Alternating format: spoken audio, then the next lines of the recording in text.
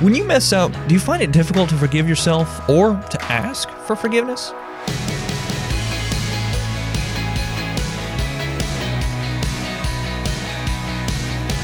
Hey there, I'm Andrew Stevens, and this is Unlocked, your daily key to unlocking God's Word in your life. Have you ever heard of the story of the prodigal son? We're going to take a closer look at it for our devotion today. It's called When We Mess Up, and was written by Golda Dilemma. In Luke 15, Jesus tells a parable where a father has two sons. The younger son asks for his inheritance, even though his father is still alive. The father doesn't scold his son, but actually willingly and freely gives him the inheritance, although it was not the usual thing to do, and the way the son treated his father was very rejecting.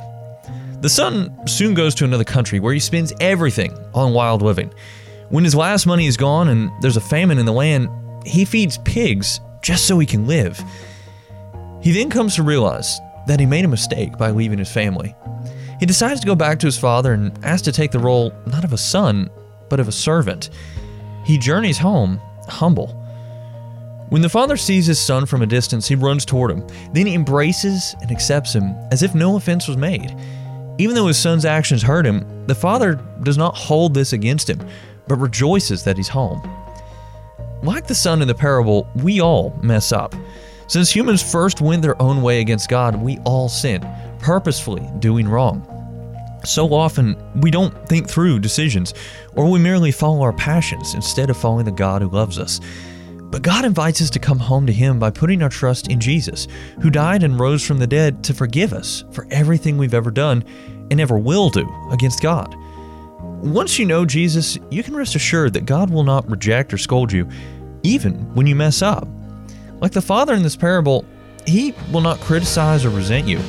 He will run to meet you and hug you. Like the son, all you need to do is humble yourself before God and come back to Him. So let's talk about this. What are some questions going through your mind right now? When you mess up, do you find it difficult to forgive yourself or to ask for forgiveness?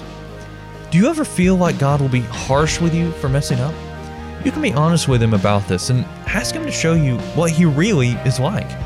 Consider taking some time to sit with Jesus in prayer and imagine the Father's reaction to His Son coming home in Luke chapter 15. As you and I can read in 1 John 1 verse 9, if we confess our sins, He is faithful and righteous to forgive us our sins and to cleanse us from all unrighteousness. Now, I'd encourage you to read Psalm 32 verse 5, as well as Luke 15, 11 through 32, the account of the prodigal son, in your Bible to help keep God's Word alive in your life. Unlocked is a service of Keys for Kids Ministries. Do you have younger siblings that might enjoy something like Unlocked, but geared just for them?